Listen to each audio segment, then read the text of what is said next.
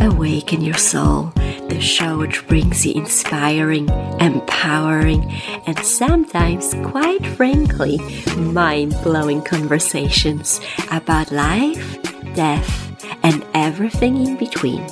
This is a place which will open up your mind and take your soul for a spin. My name is Agnes, and I'm your host. Let's begin this dance. Welcome. I am excited that you are back with me here on the podcast, and I think you're gonna find this week's conversation very intriguing and very inspiring. And I have to say, I was a little nervous before I talked with my guest because he's so incredibly accomplished, but it was a real pleasure. And I talked to Dr. Michael Malura, and he is a licensed PhD psychologist with a practice in Beverly Hills, but also he's a renowned composer, and he has composed music for theater plays and movies. One of the movies you might know, it's a very famous movie on Netflix called Heal. And his music is very powerful and incredible. But there's another thing which I think makes Dr. Michael very special, and it is his work he developed where he works with dreams and music to go deep into somebody's psyche, somebody's soul, to uncover whatever they need to release, whatever they need healing for. And it's just so fascinating how he combines the scientific knowledge and his wisdom and years of study with the artistic side, and using arts like music and images and dreams. And that whole combination it's pretty fascinating.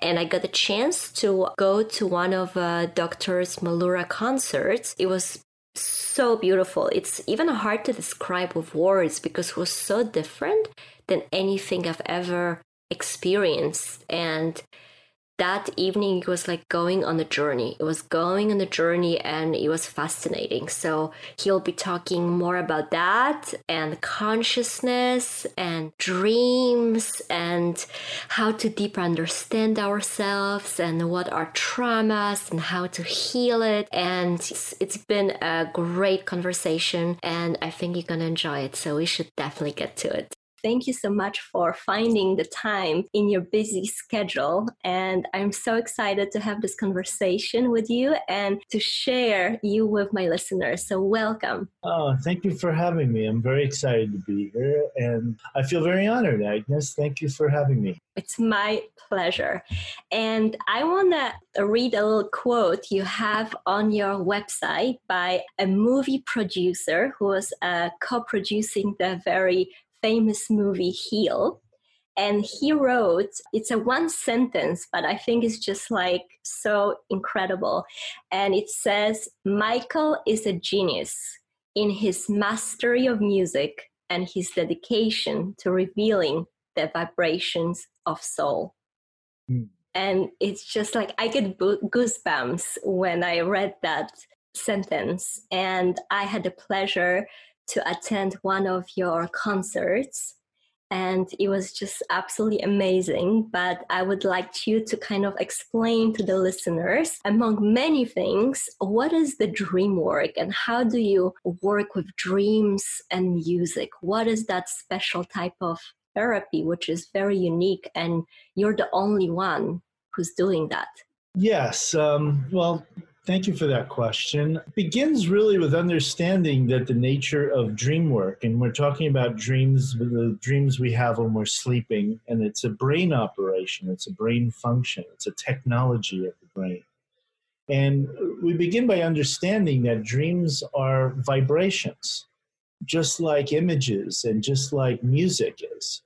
Everything is a vibration that's being perceived and understood by the other parts of our experience of consciousness. And in order to understand and receive dream images, we need to be able to begin by understanding what is their function, why are they there, and how does the brain generate these images, and is there a reason for these images? And so I always thought that dreams were fascinating stories. They have their own narrative, they have their own excitement to them. And as a child, I used to dream a lot, and so I got fascinated by that, but I was a composer very early in my life. So very early in my life, I actually used to compose music based on dreams I'd have, and it was kind of the exciting inspiration for my work as a composer.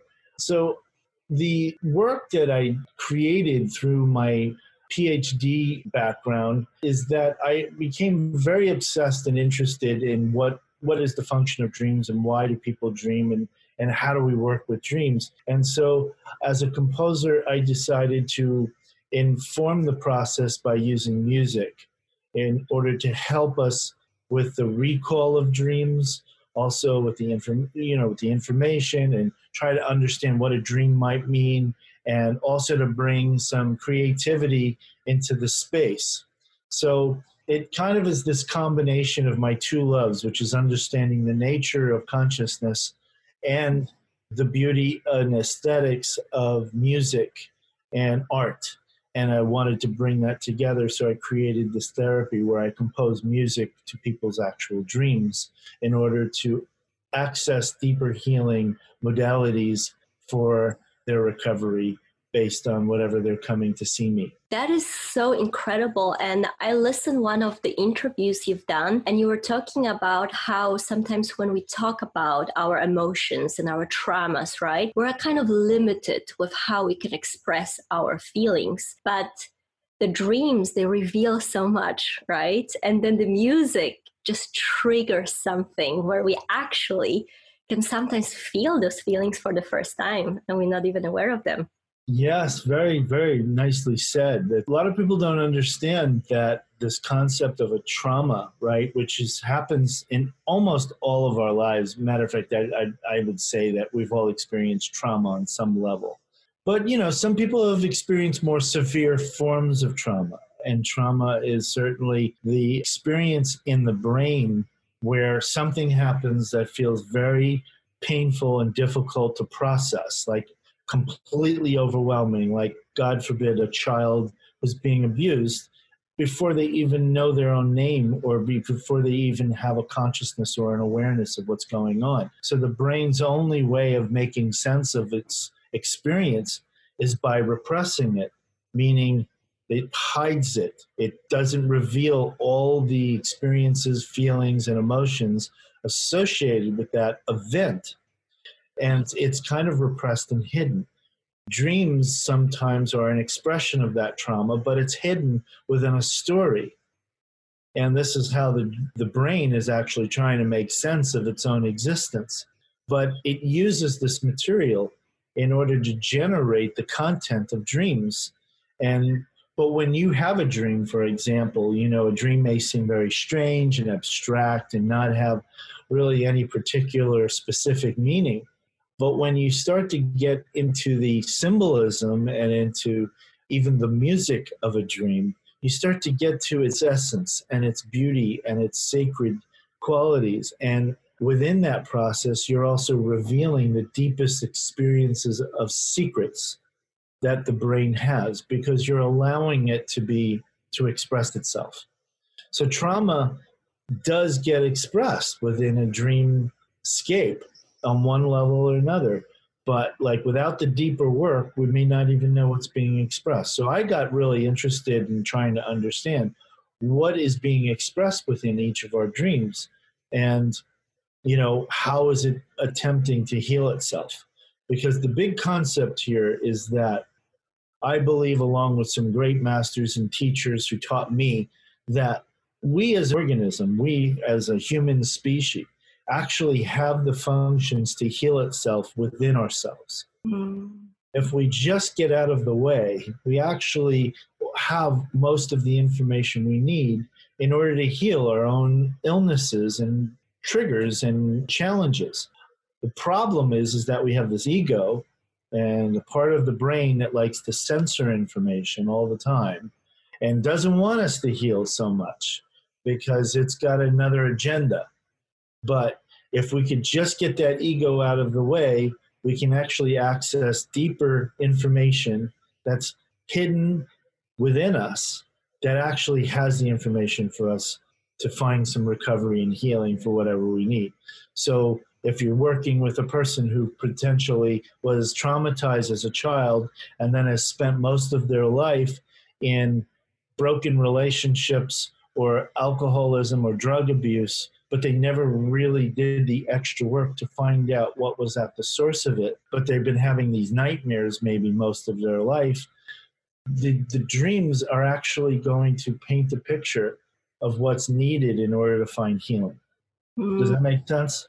Absolutely. It totally makes sense. I think generally arts, right? They're really revealing so much what's really deep inside of us, and music especially. I myself, I love music, as a dancer. I've been so always moved by music. I always felt like that was the reason I danced, was the music. And then, in the recent years, getting into more of a sound healing and really working with more vibration of the music.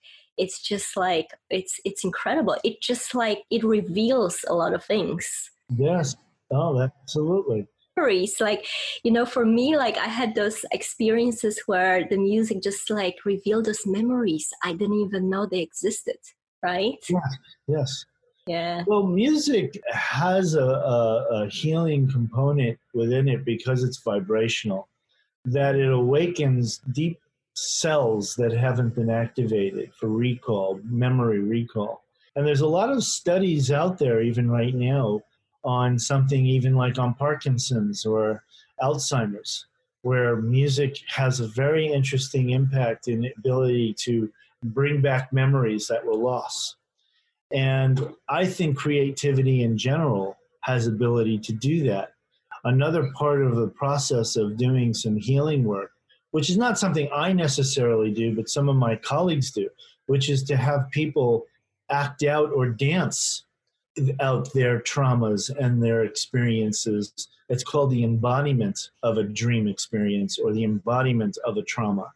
And I love that work. It's really fascinating. So that's why I think actually some of the people that are able to really embrace their own consciousness generally are people who are very creative or need to tap into their creativity. That makes sense. Wow, that's beautiful. I have to look into that, though. Yeah. To move the body to reveal, the traumas. And that's very fascinating. Yeah, I'm not a dancer, so to speak. I'm a composer, so I put music. But I know other people who are dancers who like to work with dance and movement. Yeah. But I also see a combination there. There's a lot of opportunity there. I'm also very interested in dance theater, for example, and certain forms of dance theater. If you pay attention to contemporary dance, for example, choreographers like Pina Bausch, I don't know if you're familiar with her work from Europe, but this work kind of dances in between the crevices between reality and surrealism and brings out this dreamlike quality of what it means to be human, but in dance movements and with music as well. And I love that. I was very inspired by that kind of work. Yeah. Also by composers who were interested in representing the unseen world with the seen world. People like Philip Glass and Steve Reich, John Cage. These are people that I very much inform my own process, my own work. And I'm very excited about the fact that I'm doing psychology inspired by composers, as well as great writers and thinkers like Carl Jung and Freud, of course. Yeah, that's incredible. It's so unique that you combine those two sides, the very scholar side, very scientific, with such a artistic side as well, right? That's rare. It's usually one or the other. Yeah, it's very rare, and it's because I'm aligned with a Jungian perspective on psychology, and Jung was very interested in creativity and art and how it represents the psychosis of the mind. he himself experimented back in, the early 20th century with these ideas about art and creation and psychosis in order to find healing for people who suffered from hysteria and depression and delusions. And that was really the area that gave me a chance to combine science, I think, with something creative. But it is a beautiful, I think, a beautiful way of approaching what is otherwise a very, dry, can be very intense and very cerebral intellectual experience. And when I first started seeing psychologists, even, I felt it was a little too stuck. It didn't feel like I had enough freedom to express myself. And when I decided to become a therapist or a psychologist, I wanted to give my clients the space to be creative and expressed however they want to be and open. So I'm a lot more interactive with my work with my clients, but yet I stay within a clinical frame at the same time. Yeah, it's like the best of both worlds, right? So that's my intention. And I want to also make it clear to your listeners that I don't just do this kind of work. I also do regular, just straight psychotherapy where we may not do dream or music work. I may do a lot of dream work. That is what kind of informs a lot of my processes, but not necessarily always bring in the music. The music comes in naturally, and if the client is wishing to do that kind of work, and then some people come to me specifically because they want to do a dream music therapeutic. Mm-hmm.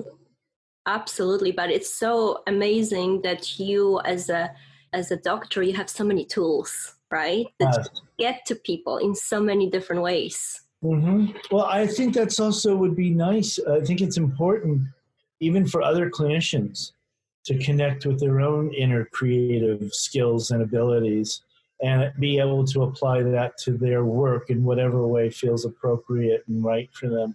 I actually teach PhD level trainees on how to work with dreams, and I inspire them to use something like music in their work if it's appropriate.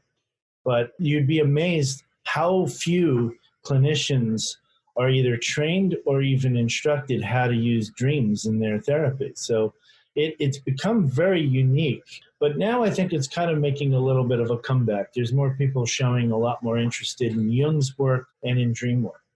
Yeah, that's fascinating. Yeah. I think you don't hear about it so often, but I remember for me, I don't know if it's a Polish thing, but as a child, I would always wake up and the first thing I ask my mom, it's like, do you have any dreams? Oh. And to this day, I pay attention to the dreams because I feel it's such a beautiful, almost like this mystical world. And, sometimes you have a dream you don't want to wake up from because it's so amazing, right? And you're like, oh, you wake up and it's like, oh, it just felt so real, and you wish, right? Yeah. Dream. And sometimes it's the other way around. It's like you have, thank goodness that was just a dream.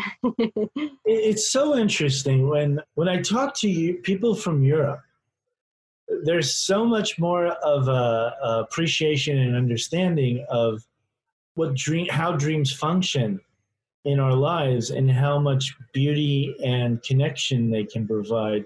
And it's almost more natural to the culture of Europe than it is to people over here in the West, in like America, even though, of course, there is a very strong dream consciousness here. But I have found that this work is much more easily understood and appreciated when people come from a European background, like the description you just gave of you waking up and talking to your mother sounds just so poetic and cinematic to me. And yet, that was my experience too. Like, I wanted to share my dreams with people as well. But, it's very cultural. So that's sweet that you have had that in your life. And you're right. Sometimes the dreams are so beautiful you don't want to wake up. And then for other people, they can be so terrifying and painful, they wish they could wake up, But that's also another reason why I like to do the work, because I can help people who do have lots of nightmares understand that those nightmares are actually shadows just wishing to be exposed and revealed, so they're not going to be so frightening in the future.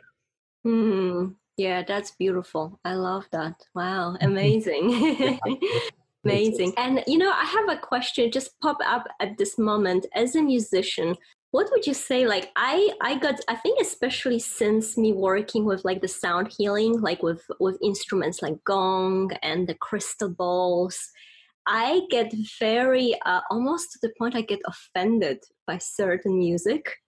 And I just remember I was in a store and there was like this like very like offensive, with like terrible words, and the vibration was awful, and I just felt like I got such a bad feeling from it. I had to like walk out of the store, and I'm like, so weird. So with the music being a vibration, like would you say that certain music can affect us like negatively?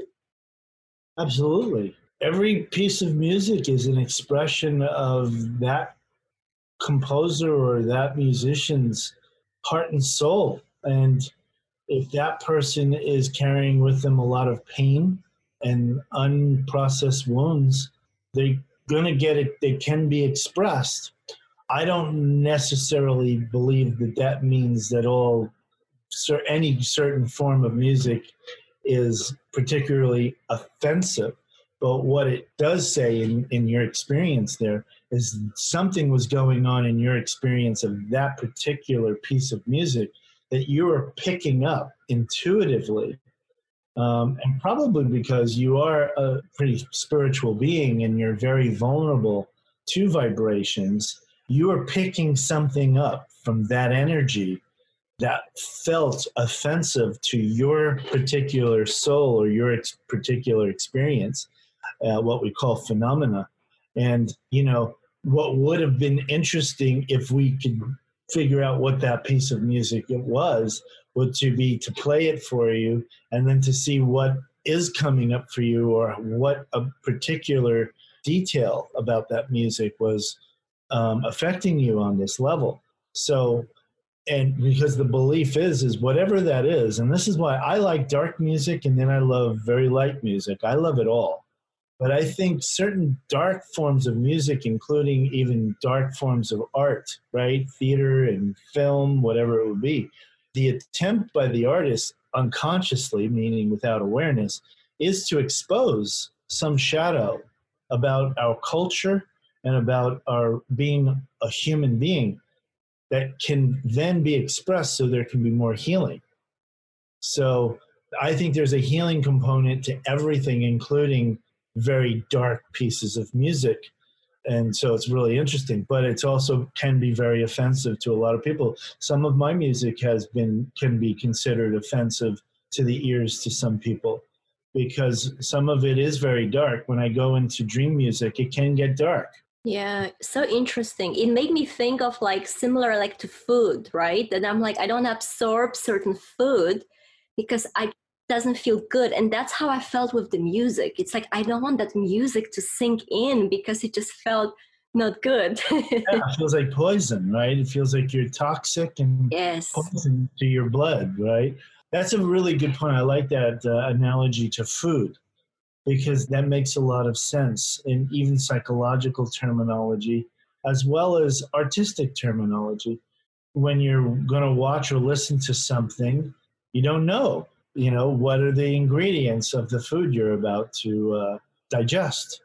And you can get trapped in certain situations. I know it's happened to me too, where I ended up maybe in a room and something was playing and it wasn't good, or they were serving something that I can't personally digest. Like I can't eat cilantro, for example.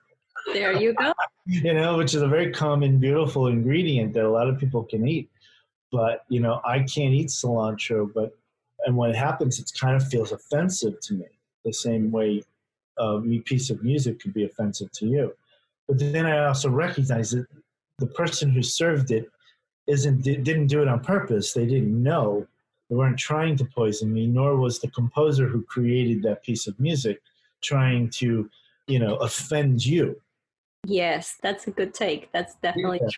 Well, that's why a lot of this I think material, dream material, and music and art. I love the subject that we're talking about here, including art into this conversation. I think a lot of this material has the potential to expand our consciousness. You know, there's if we don't resist it too much, we can expand it. And that's what I always hope for the people I work with and also the people I perform for and the films that I work on is that they're all about attempts to expand our understanding of ourselves and of consciousness so it can take in more information and so we can have a full experience of what it means to be alive rather than a limited one. You know?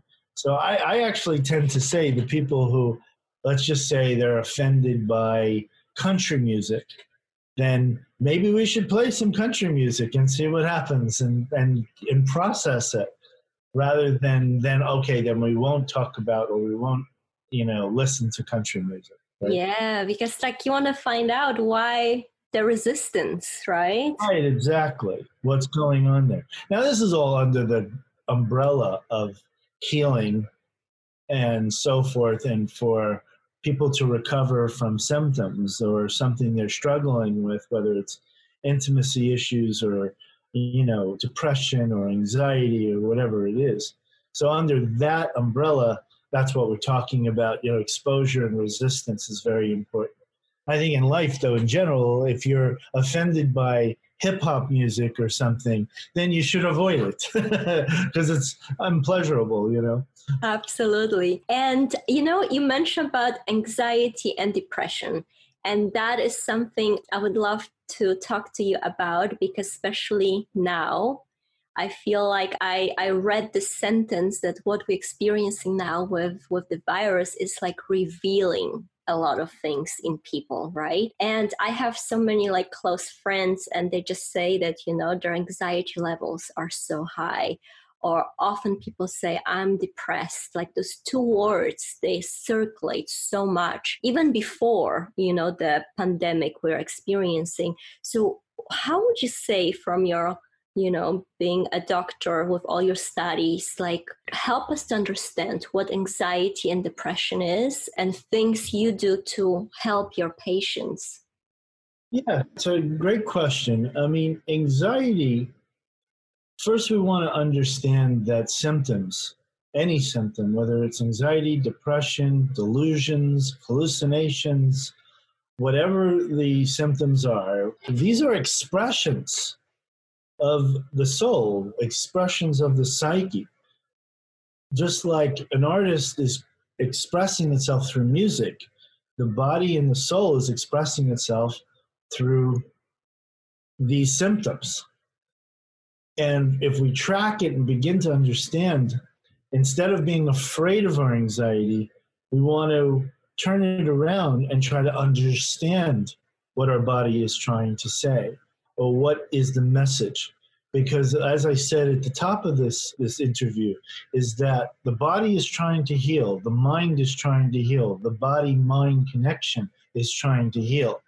It heals itself through symptoms, right? This is why when you eat poison, you get a stomach ache.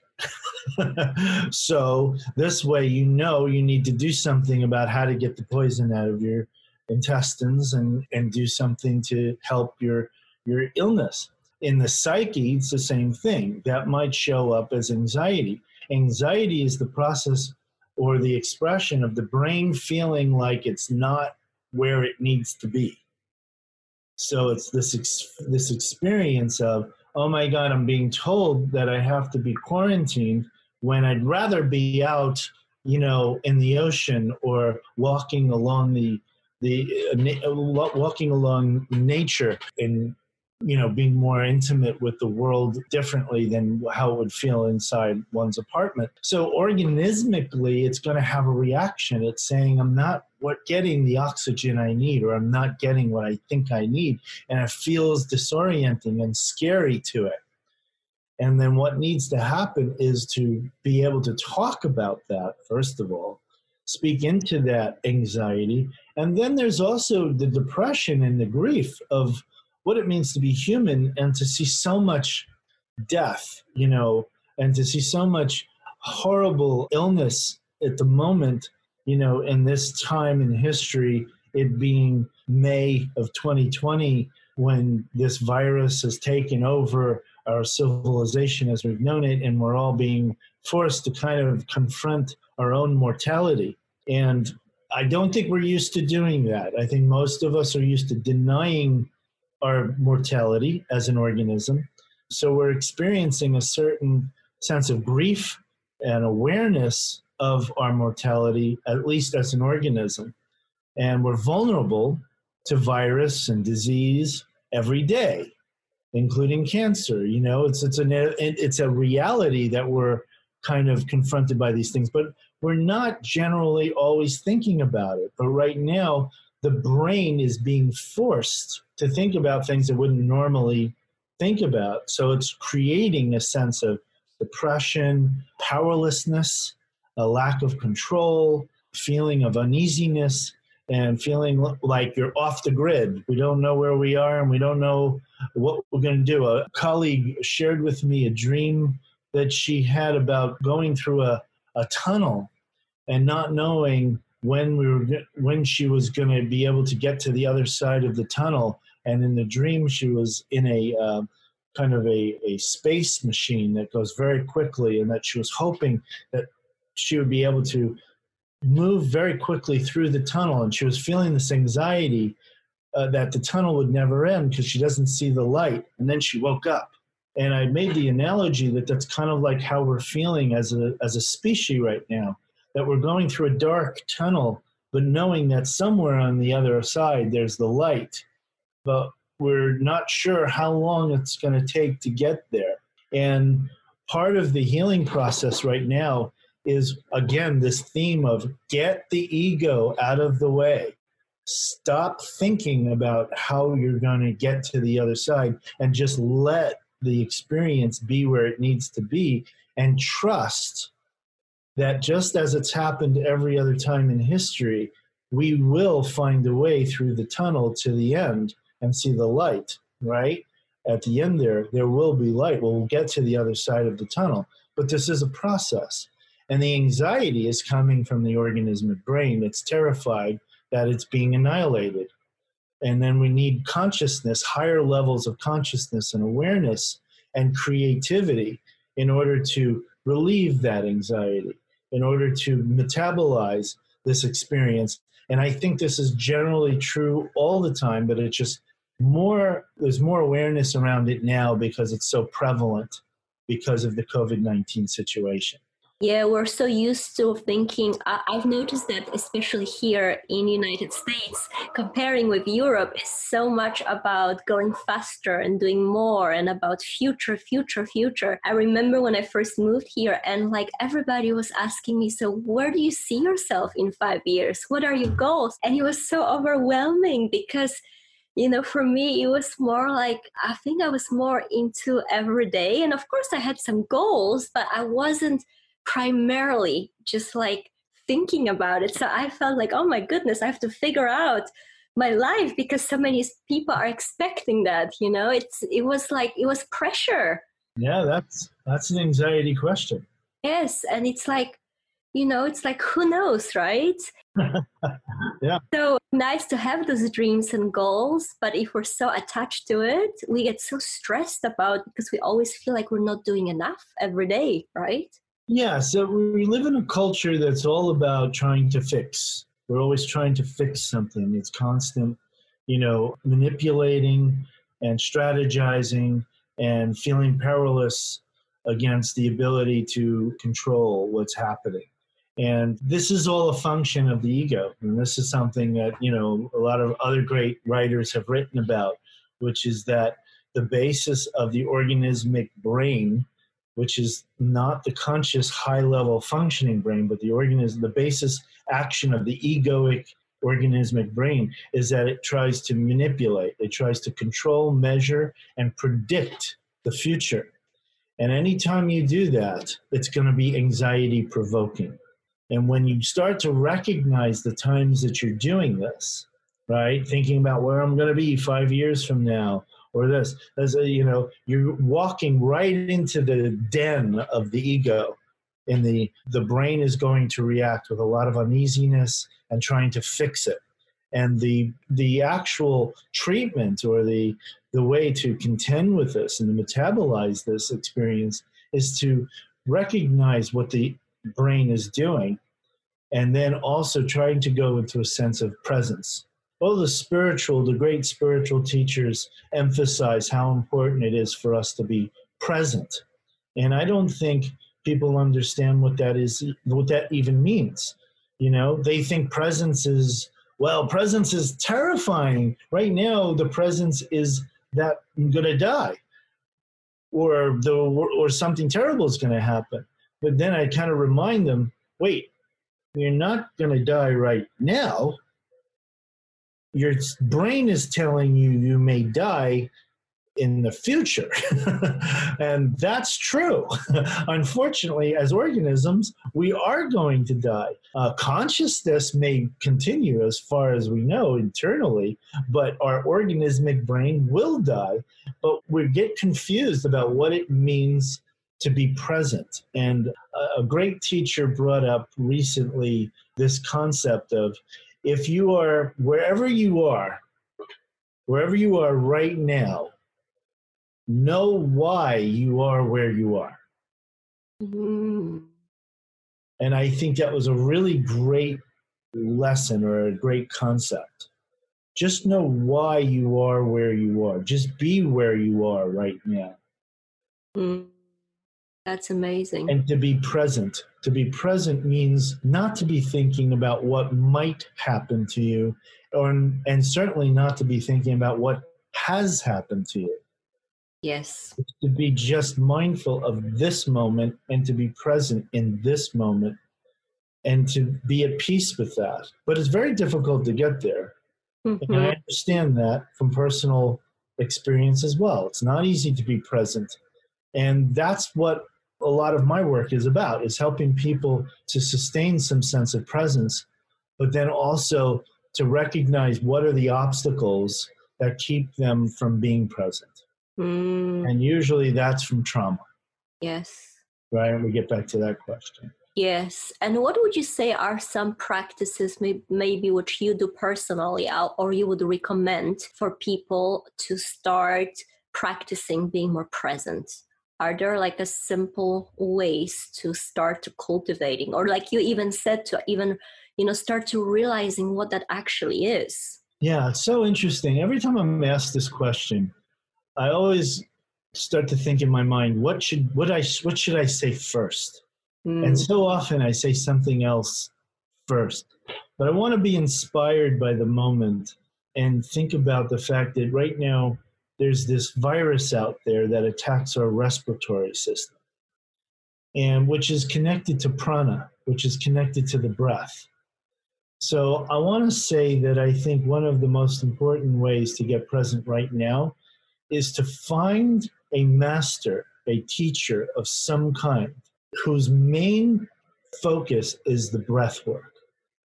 Where even if it's just one class, that's all people really need. They don't have to get involved with a whole nother serial commitment to doing something weekly. They've already got enough going on. But just find the master whose focus is to teach you how to do deep breathing exercises. I do that on some level with my clients. If they don't have a breathing technique, I try to teach them what I've learned from other masters as well. But for deep breath, that makes us present almost immediately. That's the deep breathing and the holding of the prana, and then releasing it either through the nose or the mouth. I prefer the nose as my practice because I think that connects you automatically to the parasympathetic nervous system, which is what is dormant at times when you're anxious. So people right now are anxious because they're all part of the sympathetic nervous system. That's the fight or flight mechanisms of the brain, the fear mechanisms of the brain. They're listening to fight, flight, and fear and freeze, right? And so In order to counteract that, you want the parasympathetic nervous system to be enacted, to be activated. We do that through breath work. And that also helps people be able to be stronger in their fight against COVID, if they want to even think of it in those terms, to kind of keep those bronchial tubes open and to be connected to your own breath is going to make you feel a whole lot more safe and also connect to the deeper part of yourself. So number one, I would say that is breath work. Number two, if you're not practicing some form of connection with a deeper part of the self, you might want to learn how to do yoga or take on something that allows you to get into the body to release the anxiety in the different parts of the body. Because right now we're all kind of constricted and we're confused. And there's a lot of ways to now do yoga even within your home through great yoga teachers out there. And that then prepares the body for the third piece, which I think is meditation. Having a meditation practice where you can just learn how to meditate 5 minutes, 10 minutes of a day. It doesn't take much, and it doesn't mean you're separating yourself from your own personal beliefs or religions. There's a lot of people out there that think, oh, I don't like to do yoga and meditation. It sounds very Eastern or counterproductive to their Christianity or other beliefs, but that's not true. You can practice whatever you wish religiously, but spiritually we can all connect through the practice of yoga and meditation, which is also scientifically proven to decrease anxiety and to produce more consciousness and awareness of where you are in the moment. And then I think in addition to this is then to also be able to have a safe place to be able to talk about who you are and what's going on. And if you're open to like having a therapist, but finding a therapist who can speak to you the way, we need to be spoken to, something that really resonates with your interest in presence. And that is also very helpful. One last one is to, in whatever way possible, even in this quarantine time, there's still opportunities to connect with nature. Nature is there. It's actually more alive than ever and vibrant, and it is there. So when you're taking a walk, don't just walk past the trees. Look at them, feel them. They're there to give us oxygen. They're there to give us love and to say, we're in this too. We're all part of this earth. Connecting to the earth right now is very important. The mother is holding us. The mother is speaking to us. In LA, we had a very interesting experience just, I think, a couple of weeks ago when on Earth Day at midnight, there was a slight earthquake. And it wasn't offensive. It wasn't destructive. It was almost like the Mother Earth kissing us and saying, when you cough, I cough. And I love you, and I'm here to hold you. And if we listen to her instead of getting scared of her, we're going to be able to find more healing and be able to feel safer and find more trust that we'll find our way through any problem, any dilemma. And we need to tune in, and that's where the music comes in, tuning into the unconscious, tuning into our consciousness and awareness. And that's when we can really get uplifted by our experiences and instead of expressing and coming from fear.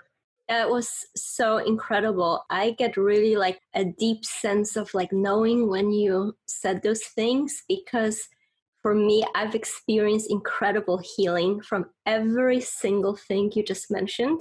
And it was so profound, which made me change kind of the course of my life and wanting to dedicate to those practices and share those with people, because they're just like so incredible, like the breath work, like I remember when I first took a breath work class, I felt like I experienced breathing for the first time.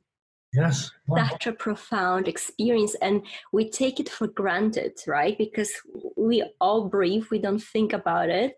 But yet, without breath, within a few minutes, we are done, right? Few minutes, that's all it takes in order to get present. If you just get aware of like that breath, right? That's what this is all about.